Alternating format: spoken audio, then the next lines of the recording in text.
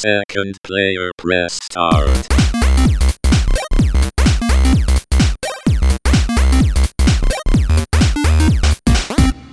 Hello and welcome back to another episode of Second Player Press Start. My name is James and I'm joined by my friend Darren on the couch. Sitting on the couch. And today we are going to chat about the awesome adventures of Captain Spirit. This is actually a free-to-play graphic adventure game by Don't Nod Entertainment. Is that what we're calling it? Graphic adventure? Is that a... That's what the Wikipedia page that I'm reading from is saying. Interesting. So that's a new genre, I guess, or a new genre title. Graphic adventure video game. Yeah. As I mean, we know graphic novel. Yeah. So I can see that. Sure. Interesting. Made by Don't Nod, who made one of my favorite franchises, Life is Strange. Right. And they made another one of those type of games, but this time instead of following teenage girls, we are following a young boy. I guess this little chat will be completely spoiler-ridden. Sure. Because I guess there's no way to really talk about this game without talking about the story, because that's the heart of it. Yeah. That's the art of the game. I guess up front, if you've liked Life is Strange, it's free to download. I think it's available PC, PlayStation 4, and Xbox One. I saw it on Steam, so yeah, if you got a PC or a console that isn't made by Nintendo, you should be good to go. Sure. We played for, about almost 3 hours, right? Really, that long? Was it that long? 2.5? Could have been something. I guess so, yeah. I mean, it's getting late now. Yeah, it's about 10:30 as we're recording this, and we started playing around 8. Around 8, so yeah, about 2.5 hours. So, I guess if you can invest that time, in my opinion, I would say that's worth it. So I guess from this point on, if you haven't played the game, maybe play it and then come back to this. But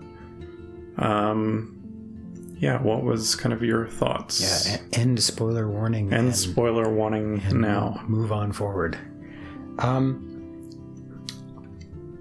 Well, from the beginning, it's interesting because I had only seen the one little title screenshot on Steam, and I knew nothing else about this.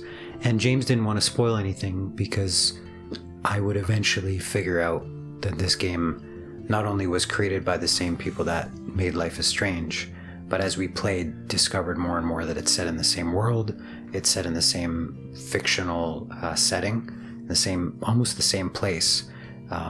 They reference Blackwell, they reference Arcadia Bay. Yeah, some of the places from Life is Strange. So that was a really interesting experience. To be fair though, before I even saw the developer's title, I could tell just from the opening sequence. It had some kind of like indie guitar playing, and it had some of their signature like hand-drawn little loading screen things, and some of the same, very similar typeface, probably the same typeface in some of the menus and things like that. So I knew pretty early on, or I had a suspicion early on it was them. But I think right off the bat, it kind of set you up for a similar experience, and that's only because I've played Life is Strange to completion, and that is one of the few games that I've played to completion in the last handful of years for sure. So I think it started me off right. It was something that I was excited to see more of, only because I didn't know anything else about it and I was curious. Yeah, it definitely has that same feeling right from as the game booted. Like you were saying, just that kind of indie guitar music and the way the fonts were handled, kind of just like the I guess this game has a bit more of a sketch motif versus like photography, right? Sure. So the story kind of follows this young boy. Did you catch his name? Chris. Chris. Yeah. It follows Chris, who I think was a lot like any of us as a kid. At least I can speak for myself, but Sure. if you were a kid that had a wild imagination and loved to draw superheroes, which I definitely did as a kid. Same. The game kind of opens up with him in his bedroom, playing with some toys. Yeah, making fiction, right? Make believe. Yeah, creating his own kind of alter ego superhero character, which you get to kind of design right at the beginning. The titular Captain Spirit, if you will. Yes. So yeah, you get a few little options to choose, what kind of outfit you want to wear. If you want to wear a mask or a helmet, I think was another option. Yeah, it was an interesting intro to start with this binary character creation, right? Because we've seen character creation in RPGs and stuff like that many times before. That's nothing new. And some character creation follows from the question first, right? Like, do you want this? Are you interested in this? And then you answer questions and it gives you a character at the end of this questionnaire kind of thing. Yeah. But this is the first time where I saw a series of binary questions to just create a superhero while you watched Chris draw the superhero. And every time he asked the question, there was the feeling that, yes, he's breaking the fourth wall. He's asking us, the audience, but at the same time, he's 11 years old, and he's just kind of talking to himself about lots of stuff. So whereas in Life is Strange, a lot of it we could kind of gather that maybe it was Max's inner dialogue. Right. In this, it was very much he's an 11-year-old kid and he's talking about everything, which seems normal. So that was kind of an interesting intro, speaking specifically towards the superhero and his inner life, right? His inner storytelling and fiction creation. That was interesting. And yeah, you get the sense right away that this kid has a great sense of imagination. He's very youthful and playful. And then you kind of explore his room and just get a sense of who he is as a kid. And then you start hearing your dad kind of call for you to come eat breakfast. Right. Which was kind of a weird moment because I felt like I wanted to explore the whole of the room. But I kept getting these prompts of like, breakfast is ready. And then you kind of have two options of kind of responding. As someone with kids, I know the struggle of trying to get your kids' attention to come eat dinner. So right away it kind of put me in this kid's shoes of like, well, I don't want to upset my dad, so I better like go see him because obviously he's calling me. And I thought that was like a really subtle like way of putting you in a child's shoes. Like, yeah, you are this kid and you are playing in your room, but, when dad calls, you gotta go see what's up. Right. And you could tell, too, because I think you went through two of his voice prompts, but you could tell that the dad's voice, Charles, he was getting angrier. He was getting a little more, aggressive. Firm, sure. Just in calling you to come eat breakfast. And even if, I might be the kind of player that would push that limit and be like, screw you, Dad, I'm gonna play with my toys, or I'm gonna read my comics. I didn't at all like push back against you making that decision because it felt natural under the context. And even still, when we did leave the room, kind of under your breath, Chris is like, yeah, sure, Dad, whatever, kind of thing.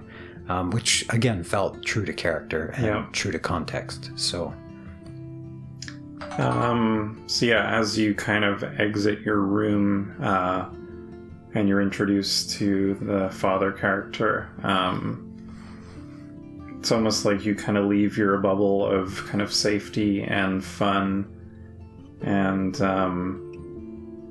you start kind of unraveling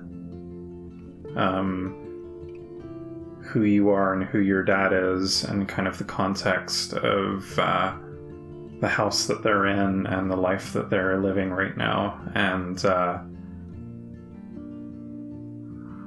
it did a fantastic job of all these little touch points of interaction between the son and the dad, and just looking around the house, you really get a sense of what's going on in this kid's life. Sure. Yeah, I think that one of the things important about graphic narrative games is that in your opening scenes, because this game really didn't even have an intro per se. We have like a wide shot of the house as we pan in, and it's in the snow, and then we go into the room and he's playing like and drawing and whatnot, right? So we don't have this kind of intro scene or cut scene or anything to give us any context other than outside the house. It's just like lots of snow out and he's playing in his room. Which means there's a lot of weight. There's a lot of significance played on this character. And if this character is actually going to carry you through to the next scene, are the things that he's saying and doing and the way that we're experiencing it as an audience member, are they interesting enough to propel us to the next step, to look through his room and see all this stuff, to take that next step and go to breakfast and interact with dad and then go on from there? Because there wasn't, other than that point you made about dad calling for breakfast, there wasn't a lot of external pressure throughout the rest of the game or up to that point to do anything. It's very much built as almost one of those point and click adventure games, right? Where there's not a huge amount developed in the character explicitly. It's all through the interactions and through the things you find and how he talks through his comics, or he talks through his toys, or he as he plays with action figures and, you know, pits one against the other. So whereas, again, an easy comparison to Life is Strange, but there's a moment in Life is Strange, and maybe we just never saw that because of the scope of this free-to-play thing, but where the fiction affects Max, right? Where they're in the bathroom. Do you remember? And you have to make significant choices at that point, at risk possibly to yourself. And that kind of jump starts the story. But in this, there wasn't really that. You're just going through this life as this 11-year-old who's interested in making a superhero costume and drawing and, you know, exploring his outside treehouse and things like that.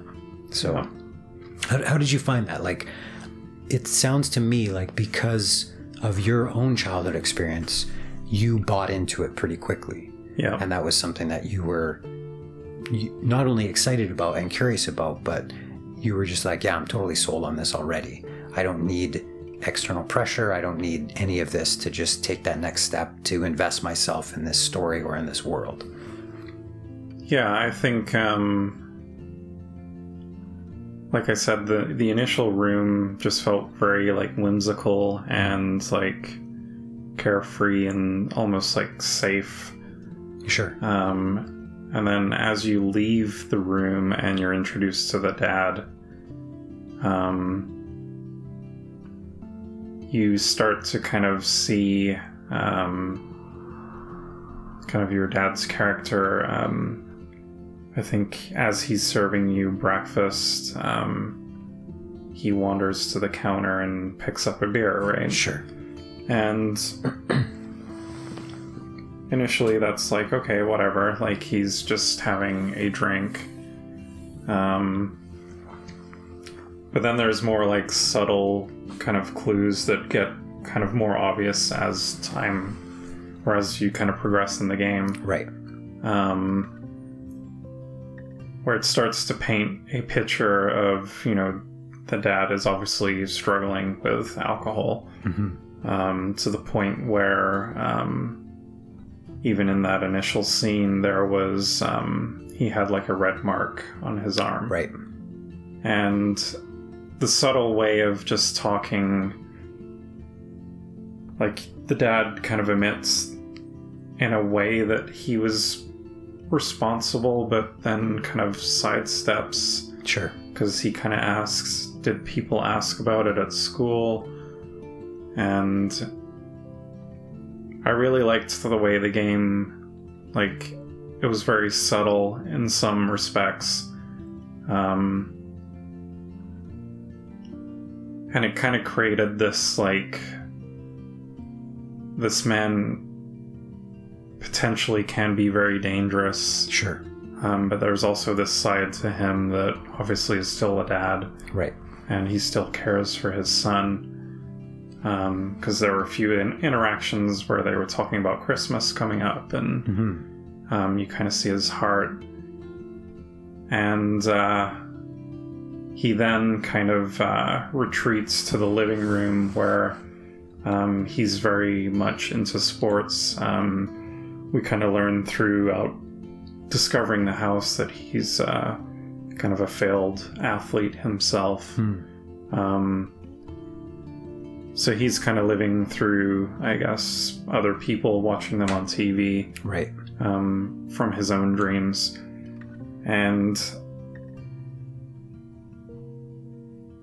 there was a part in the beginning where you, once you're done eating breakfast, you clean up your dishes. And as you're washing one of the cups, it breaks in the sink. And then you hear your dad snap for the first time. And from that initial point, I almost felt scared going around the house and thinking of, well, if I make this decision, how is my dad going to react? Right. Just because of that initial conversation of seeing that you have been abused by this guy. Sure. But then there's this kind side to him, so it's kind of this kind of two-faced kind of guy that, obviously is being controlled by alcohol, which I know touches a lot of people's lives. So yeah, it was just a really it really made playing the game, I almost felt a little on edge as I'm kind of navigating, even going into his room and kind of going through some of his stuff. Interesting, sure. There was an option to take a cigarette, which I think I opted not to do until the very end. Yeah, and I was going to bring that up. That was interesting to me how, you were digging through his dad's stuff, your dad's stuff, whatever. You're going into his closet and you had to use a key to unlock the wardrobe to get in the first place. But when it came to the cigarette, you're like, I'm not sure if I should do this. And I just thought that was an interesting stopping point for you, just watching you as a player. Yeah, I mean, in these games, I try and put myself in the character's shoes. And I also try and think ahead of, like, if there's a moment in this game where perhaps I'm caught with this cigarette, how am I going to get out of it? Versus if I didn't have the cigarette. There was even a point where you grab his car keys to get something from the car. And I even thought about, well, should I keep the keys in case if he wakes up and he needs to go drive somewhere? If I have the keys on my person, will that affect some outcome? Right. If he's drunk, or if he's had too much to drink and he wants to drive and now he can't find his keys, is that a better circumstance? Sure. So yeah, I kind of have all these things running in the back of my mind. And the game kind of sets you up of this like paranoia of like, will these decisions truly matter in the end, right? And I would assume part of that comes from Life is Strange and how your decisions affect you long term. Yeah. Some decisions even that you make earlier in the game affect you quite late in the game. Yeah. And just rewinding a bit, but it was interesting to me looking at domestic abuse, because we find out later as well that part of the reason Charles, the dad, is struggling is out of grief, right? Not only when you look back in his history, he was a basketball star who was going to be drafted in the NBA, and we don't really know exactly the timeline, but at some point along the line, you know, they have a kid, and his wife stops working as an artist, so she's left her dream behind for the kid as well. And then she gets in a hit and run. She gets killed by some who knows who. And there's a little bit of seeded for this mystery of maybe we might find out who this person is that did the hit and run. But he's in this situation because he lost his wife, and we don't even really know. I think it was probably, if I remember correctly, like 2014 maybe, that the wife died, and we're playing this in the present day in 2018 because I think Chris is 11 years old, and through looking at stuff in the game, he was born in 2007. So that's kind of the context that we're working with. Right. So it's been a few years, and this has probably escalated, right? I don't think he starts having a problem with alcohol on day one, but going back to the challenge with domestic abuse is it's this, whether it's a wife or a spouse or whatever, or a kid, it's like, I love this person, and this is the way that I remember this person being is the way I want this person to be, and I'm willing to overlook these difficulties. The only problem is that those difficulties continue to escalate until this kid has bruises on his arm, right? Or until this dad snaps at him and, you know, hits him or pushes him or whatever happens to be. And at the same time, you're like, but I know why you still love your dad, because that's your dad, right? And he wasn't always like this. Or I know why you still love your husband, or I know why, you know what I mean? For sure. So I think that's a really interesting, to be able to push on those buttons implicitly in the game without ever saying your dad's a drunk, or without writing something on the screen or whatever. I think the closest we get to explicit is the neighbor coming over, right? Yeah. And even in that context, because of the way we answer the questions, it just so happened that we went back at the end of the game and played through a bit more because of Hot Dog Man. But if we hadn't done that, we wouldn't necessarily see the different outcomes of that conversation with the neighbor that came over. And we see even further that she's trying to be a helper on behalf of the child who she knows is unsafe living in that house. But when we answered the first time, it didn't go so far as her saying, you know, I'm going to do something about it. She was just saying, you know, if you're ever scared, we're right next door. But when we answered a little bit differently, she's like, she's saying, I'm going to do something about it. I'm going to tell my husband or what have you. Yeah, we'll be over in the next couple of soon, days. Yeah. Right? So I thought that was a really interesting way to look at those circumstances, because throughout the game, she's the only real person other than the dad that you interact with.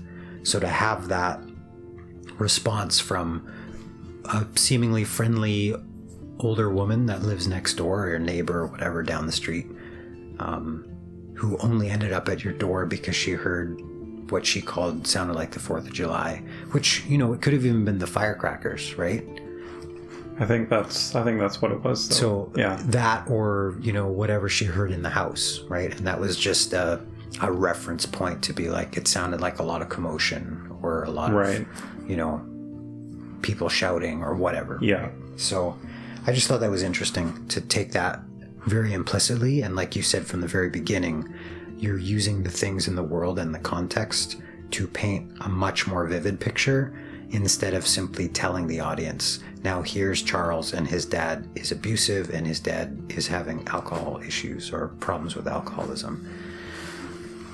So yeah, I found like this game was a lot more dense in terms of, I mean, the like quote unquote play area or like the space you get to explore is pretty small.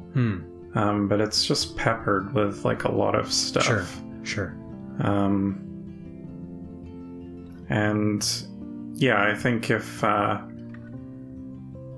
you don't enjoy kind of exploring every nook and cranny, I don't think you'll get much Right. of this game. Typically, I'm not usually into games where I'm kind of exploring every nook and cranny, but just because I'm so invested in Life is Strange, it was really neat kind of going through everything and even finding some references to that first game was really cool. Now, speaking of exploring, I noticed on more than one occasion, on more than 5 occasions, that being able to position yourself to interact with a thing was way more difficult than it should have been. And in fact, the little pop-up didn't actually pop up in front, it popped up behind your player character. I really struggled with, again, because like things were very dense and you often had items like sitting right beside each other. It was very sensitive in like when you were trying to target an object to either look at it or interact with it. Right. And then you would try and nudge over a little bit to view the object beside it. Sure. You had to position it just right. And there was, like you said, a handful of times where I was kind of moving the stick around frantically trying to get it to align, which I don't think has ever really been a problem in previous games like this. Yeah, that did surprise me, because coming from Life is Strange, my first thought was, haven't we solved this problem already? Because I don't remember it being very janky in Life is Strange. So to see, and it's not like this is the first time James has ever used a control stick before. So I'm watching you play and there's no external pressure. You're not trying to do something super fast, right? And yet, trying to position yourself, I was reminded of State of Decay and some of those problems we had in that game. Yeah. And that just really took me off guard, because I didn't expect to see that be an issue in this kind of a game. Yeah, I mean, the only thing I could chalk it up to was the world was, or not the world, but the scene was very dense. And a lot of those issues came from when things were really close to each other and trying to select. But yeah, they should have kind of figured that out by now.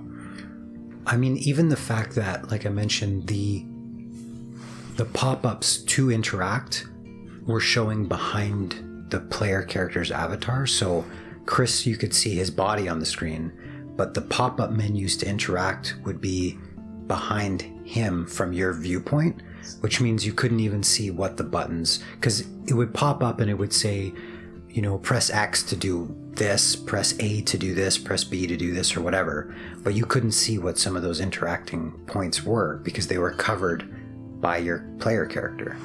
And that was, even then I was like, okay, if you're having problems focusing on the right thing because there's 3 close together, sure.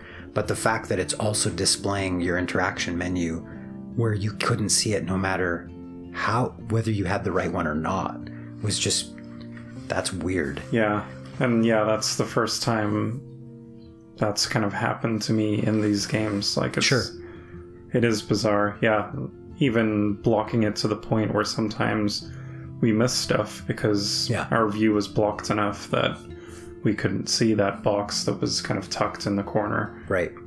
And there were a few instances where Chris's kind of alter ego superhero character would interact with an object. Like, for instance, there was once the mac and cheese was done cooking in the microwave. Right. He would pretend to kind of zap the food using his magic powers. One thing I will comment, the rumble. I'm not too sure if it was something up with my controller. Right. That was like the strongest like haptic feedback. Yeah, like I was sitting over on the other side of the couch and was like, what is going on? Because he was like, Chris was using his powers at the time, so I thought maybe that was they're trying to like show this force in some capacity, but then it was just weird at some point. Yeah, like my controllers never rumbled that hard. Right. So I don't know if they're boosting something there, or I don't know. Yeah. Kind of a side note, but speaking of the superpowers, though, there's moments throughout the game where you could interact with a thing normally, but also interact with it as this superhero character, where he would hold his hand up in this kind of telekinesis type motion and try to move it with his mind, like Power of the Force or something. What I found really interesting was there was a number of times where, as the audience, we're like, wait a second, does he really have powers? Because we're seeing something move without anything touching it, but you find out in other circumstances that from a different angle or something, like he was trying to turn the TV on, right, with his power, and then you don't really see it until after everything's done and he puts the controller down or whatever. So he has the TV controller, but because of the angles, we don't see it when the TV comes on. And there's a number of moments like that throughout the whole episode, throughout the whole gameplay experience. Yeah. Where he does these superpower type things that, from the perspective of us watching, we are led to believe that maybe this is a thing, that maybe he does have these powers and he's not really, like, he thinks that it's a normal thing, maybe. And then, of course, the reveal at the end. Right? Which, for me, I mean, we've already addressed spoiler alerts, but he's falling out of his treehouse and he stops himself before he hits the ground. And I'm wondering, even at that moment, because we've established this kid with this highly fictionalized world, right? And I would totally guarantee that when you slap on the fact that his mother died, who he had a really deep relationship with, a really close relationship with, who he misses dearly, who he keeps so many of photos and keepsakes and all these things hidden around the yard and the house and everything to remember her. And then he's got a dad that's pushing like further and further in terms of aggression and abuse because of alcoholism. I wonder if maybe he doesn't have powers. Maybe this is part of his internal, do you know what I mean? Right. Because we know in Life is Strange that Max was able to mess with time.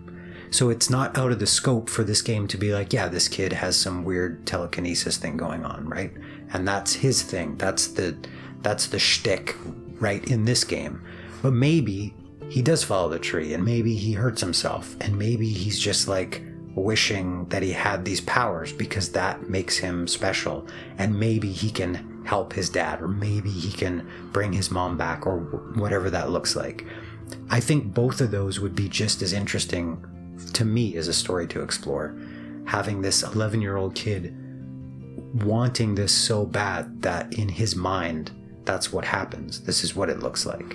Right. And even that idea to me is fascinating.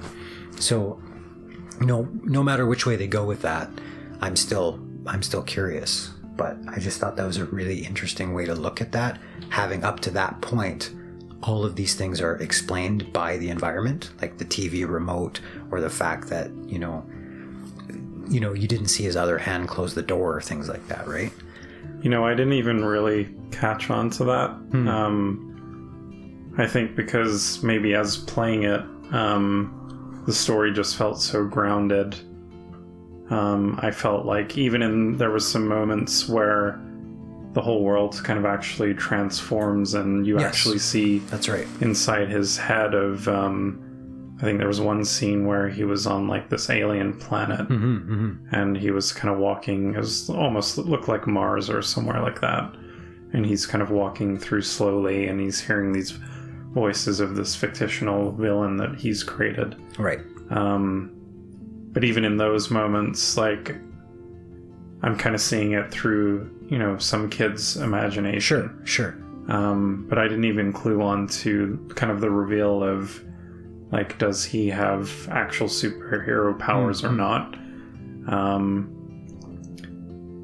Which, yeah, it does make sense because like you said, in Life is Strange, Max has the ability to rewind time. Right. But interestingly enough, if you look at the parallels of that first Life is Strange and this game, it's actually Max's friend Chloe whose father is killed, right? Right.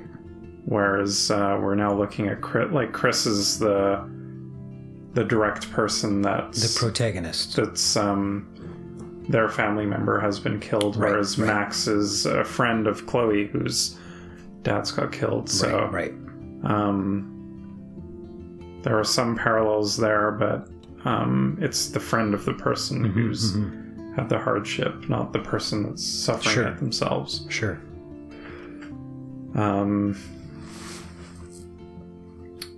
Yeah, what else to really say about it? I think just going back to that moving between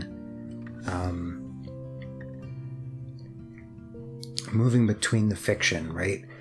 Like you said, there's moments where we are absolutely taken out of the house or out of the yard, and we're in this totally unreal space, right? It even happened when he's talking about the water eater, which is actually the water heater, right? Because there's no hot water in the sink or it's not working properly or whatever. So he goes into the back storage room or whatever, and it's dark and he hates going in there. But when he goes in there, it's this totally different world again, and he has to fight the water eater, right? And that's why, to me, when I saw some of those elements, because it was very clear on the screen that he's not in his house anymore, because we're seeing things like those creatures are not in his storage room, right? Right. Or there's none of these weird purple gems and red light planet in his backyard. It's just that we can tell based on the way the story is presented that he's doing this in his imagination. Yeah. But at the same time, when I saw that thing at the end with him pausing as he's falling from the tree, that's where that overlap for me was like, now what, right? Although, just had a light bulb go off in my head. You know how I was just talking about, like, Max was the person that saved Chloe. Sure. As he's falling from the tree and stops, right after that, it looks like a new neighbor appears. That's true, yeah. So maybe it's actually the other kids that saw him fall, and maybe that kid has the power. Right. Similar to Max being the best friend. Right? Yeah. And they're 11-year-old, just like, Max and Chloe met when they were younger too, right? Exactly. Yeah. So there could be that connection there too. That's interesting. Yeah, light bulb just went off because I was trying to piece together like the friend element, and then you see this kid, which there was no one in that yard when you were out playing in the treehouse before. Right. Yeah. Sure. Speaking of the treehouse, there was a moment in the treehouse as well as, I'm trying to remember where the other one was. I think it was on his bed, maybe? Or, no, it was on his parents' bed. There's two moments where you are allowed to... The only interacting point in the treehouse was to sit, and you'd sit it on the ledge of the treehouse, or lay on the parents' bed. And then, similar to the moments in Life is Strange, it would just be this moment of a break, like a pause, right? A pause in the fiction. And we're not interacting with anything anymore. The music swells in the background and it comes to the forefront, and we're left with shots of the protagonist on the bed in the treehouse, right? And surveying the world around them. And it just these moments of thinking, right? Yeah. Where the character is left with their thoughts. Now, in Life is Strange, what was significant to me about those moments is often they came after really heavy character sequences, right? Right. Where it's you dealt with something very heavy for yourself as Max, or somebody else was her friend that tried to commit suicide or committed suicide, depending on your playthrough. Issues with Chloe and her challenges, things like that. And you then have these moments to sit and just kind of take that all in, right? Whether there's a deer in the background and you're in the that scrapyard, right? Right. But what I found really significant and poignant about those moments is that they were always in contrast to the heavy emotional stuff. And now we have a time to just reflect on that, even as a player experiencing the game, right? So not only is Max the character sitting in these spots and resting and thinking through and reflecting on everything that's happened, but so are we as players. And what I found interesting about this is that it didn't always seem to align in that contrast, if that makes sense. Yeah. That laying on the bed, the time in the parents' room, in my opinion, wasn't some of the heaviest stuff that this episode or this game experience dealt with. And although he's listening to a record that, was pretty dear to his mom, right? Sure. Like, I could see, again, if I put myself in that character's situation or shoes. Yeah. Like, I could see myself, like, once you play that, just sit there for a little bit and just kind of listen and maybe, reminisce kind of on your mom. Yeah, I can agree with that for sure. The treehouse, yeah, I guess there wasn't really that kind of moment other than just kind of looking out. Yeah, he called it his fortress or fortress tower fortress or something like that. I don't remember, but he had a name for the treehouse too to go with his superhero fiction. For me, one of the heaviest moments was when he went through the maze and for sure, and found his mom's stuff that he hid in the yard. And a part of it for me is because they had Sufjan Stevens playing, and that was the music they had swelling up in the background. And that was music, I believe it was the same song that they carried throughout the rest of it. I think it was just the same song. But I guarantee too, unless it's possible that Sufjan worked with these guys and wrote the song relative to the game, possibly, because there's a lot of overlapping narrative in the song that was mirroring some of the stuff in the game, or they just found that song and those lyrics were already there. And I wouldn't doubt that either, because a lot of Sufjan's lyrics are very narrative they tell stories, right? So either way though, I found it really it was a really heavy, poignant, somber moment. And I mentioned to you as well that Sufjan stuff always hits me in the feels anyway, so I already have that layer of weight to it when I hear his stuff already. But I just thought that was a really significant moment in this kid's life, and that to me, making a snow angel after that as your mode of reflection, to me, I would have seen that direct contrast like I saw in Life is Strange, right? Yeah. But that was just something that stood out to me, because that mechanism, if you want to call it that, the sitting and reflecting moments, is carried over from Life is Strange, but I saw it a little bit differently here than I did there. Right. What are your thoughts on any of the technical stuff? We both played Life is Strange. Things seem pretty similar in terms of, the graphic presentation. We talked about the gamma screen at the beginning actually having some, relative values there. Yeah. But was there anything else other than that, the pop-up menu interaction that was challenging? Was there anything else that you mentioned, the sound in particular, that you were impressed with? Yeah, there was the moment where you can choose to kind of look out from your treehouse.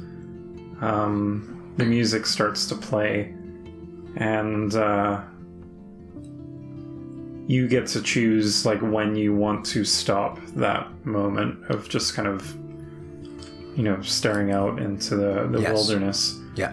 And I kind of picked a point in the song where, you know, there was some vocals happening and the song was going on, and it just did a really good job of like fading out the music and then kind of the ambient noise of him, you know, moving in the treehouse and the wood kind of creaking. Right. It was like a movie where, you know, someone's professionally kind of mixed out the sound so it sounds kind of natural, but for it to be me just randomly pressing the button and for the music to kind of dip out and these sound effects, like the real world coming back. Right. Yeah, really well done. Yeah, it was effective for sure. Yeah, the voice acting I thought was, I didn't see any like flaws. That moment where you do discover your mom's stuff throughout the maze, he starts to cry and you can kind of see that emotion in his face and even in his voice. I would say they've definitely upped kind of the more technical side, but it still feels very much in that kind of same feeling, right, and same art style. But sure, to me, it seems a little more refined. Okay. Beyond kind of those like few little kind of tracking issues of selecting things, right, which hopefully won't be an issue because that's a large part of the game. Sure. Yeah. Right. I think I asked specifically because that's something, especially from the graphic side and those things that you might pick up on more than I would. Whether it's because of the various different games you play specifically on console that I just don't. You played Life is Strange on which system?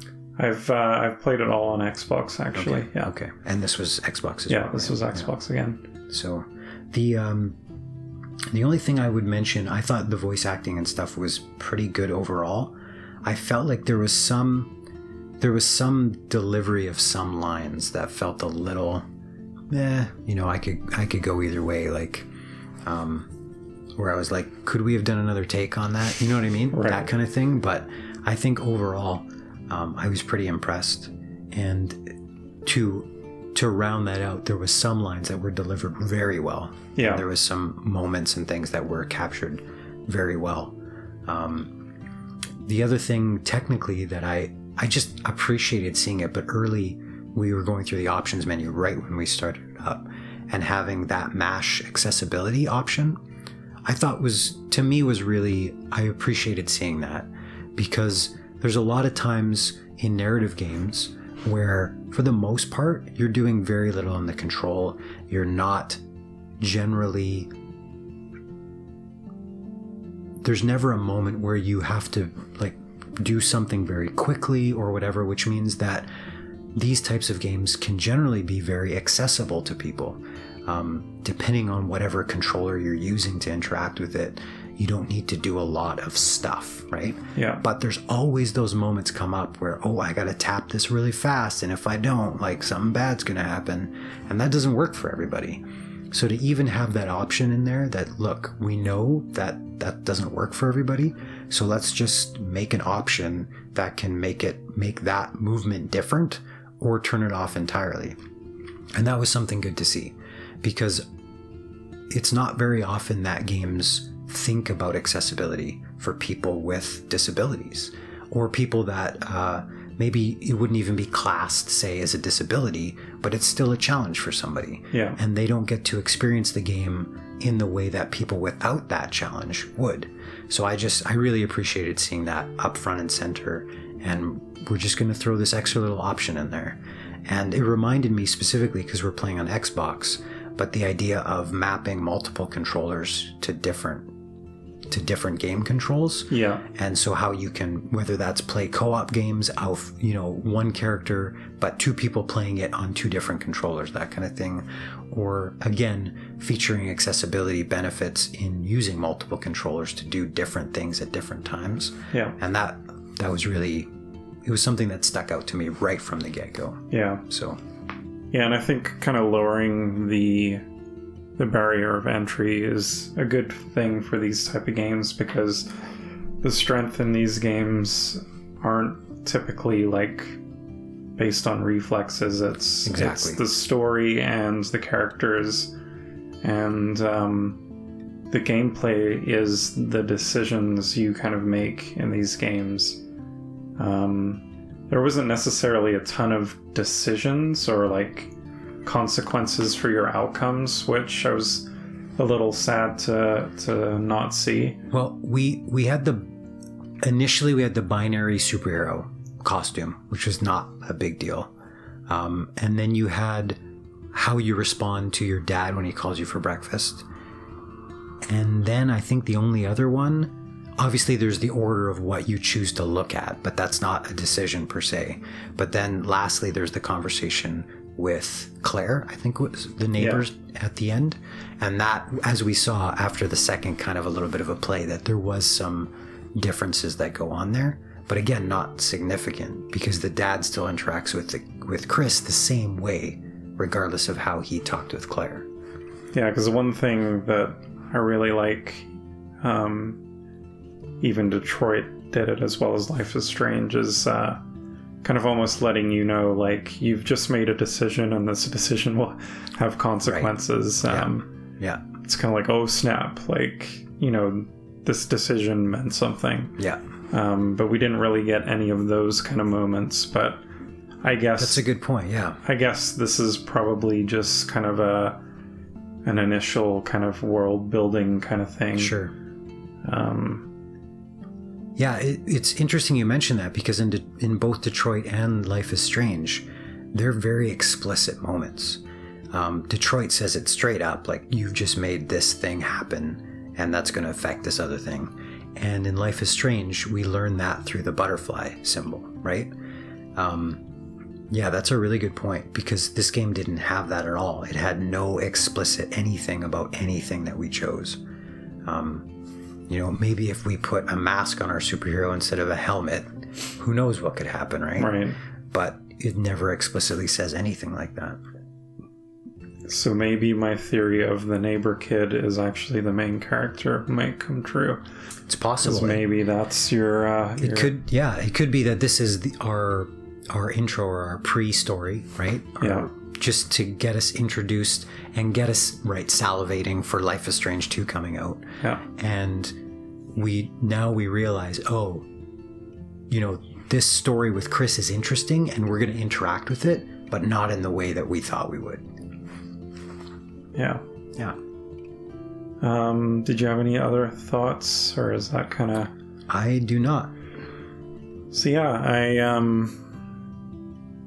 I'm excited for Life is Strange 2, but that's not really saying much. I mean, I think we've mentioned that game more than anything in our podcast so far. We've kind of referenced that game a lot. Sure. And partly because it was a narrative game, and we've played enough narrative games so far that it's a good reference point to talk about cinematics and to talk about character building and narrative arcs. Yeah. It's a good reference point for a lot of these things that we've played so far. Yeah, and I like when these games are done right, I thoroughly enjoy them. So yeah, I'm looking forward to Life is Strange 2. Do you think that'll be something we'll play together, or are you... You know, that's a good question. Even this game, like I said, I didn't know anything about it before starting. Yeah. I don't know anything about what Life is Strange 2 is going to be. I don't think anyone does at the moment, yeah. So, but you're right, though. The idea of playing a game that is so narrative heavy that if it's anything like Life is Strange 1, what you do matters and the choices you make matter. I'm not sure if it's not that I don't want to share the experience with you, because... But you want your own experience. Yeah, we shared the experience. We talked at length. In fact, it was Life is Strange 1 that we talked about, where we're like, we should just record this because this is an interesting conversation. Yeah. So it's not that I'm not interested in sharing it with you. It's more of, like you said, that play experience is something that is a personal play experience. For sure. So, yeah. That's an interesting thought. Maybe we'll figure something out where if we both get a hold of the game, we can kind of do a check-in or something. I don't know. Right. Oh, the last thing I should mention then, you saw the price at $50 for the game. Yes. Tell me about that. I guess, yeah, the first Life is Strange I actually picked up, I think, during a Christmas sale when I first got my Xbox. So I think it was like $8 for like the full season, which is just ridiculous. And I think, didn't I gift you? The only reason I had played the first episode, which was because free, it was right? free, yeah, and you gifted me the full 5 episodes or whatever. I think it was a Steam sale or something. Yeah, again, like that. I think it was like ridiculously cheap. Right. And that was just because I was so desperate to talk to someone else about this game. Sure. But, I knew you would really get a kick out of it, so yeah, that was really cheap. And then I also played Before the Storm, which was like a 3-part thingamajig, which I bought the bonus deluxe digital edition, which gave you another little episode on top. So that was 4 episodes, but that was $29. Okay. But yeah, once we finished this game, we were brought to a pre-order screen for Life is Strange 2, and $49, which seems a little high based on those previous games. But I will pay that much money because, because even historically, those games have gone on sale very quickly, even after they've come out. But I think they know that they have such a hardcore fan base that will probably pay anything to play those games. So right. A little unexpected, but I will pay that money. Take my money. Take my money. Yeah. I guess that'll conclude today's episode. It's very late. We typically only play games for maybe like an hour and a half. True. We did play this one longer. I guess that goes to say something about this game that we kind of finished it to the end. It gets my recommendation. It's free. If you like these kind of games, I think it's a worthwhile one to play. So with that said, I guess we'll wrap it up for this episode of Second Player Press Start. I guess one thing I never mention at the end of these episodes is you can go to our kind of temporary website, secondplayerpressstart.com. And that's second with a 2, number 2, and so, ND. Yeah, 2ND. Yeah, you know the rest. And there's links there to subscribe to the podcast if you like listening to things by audio. And then we also have a YouTube channel set up, which is basically this plus a little video underneath if you're into that. Until next time, say goodnight, Darren. Good night, Darren. I mean, James.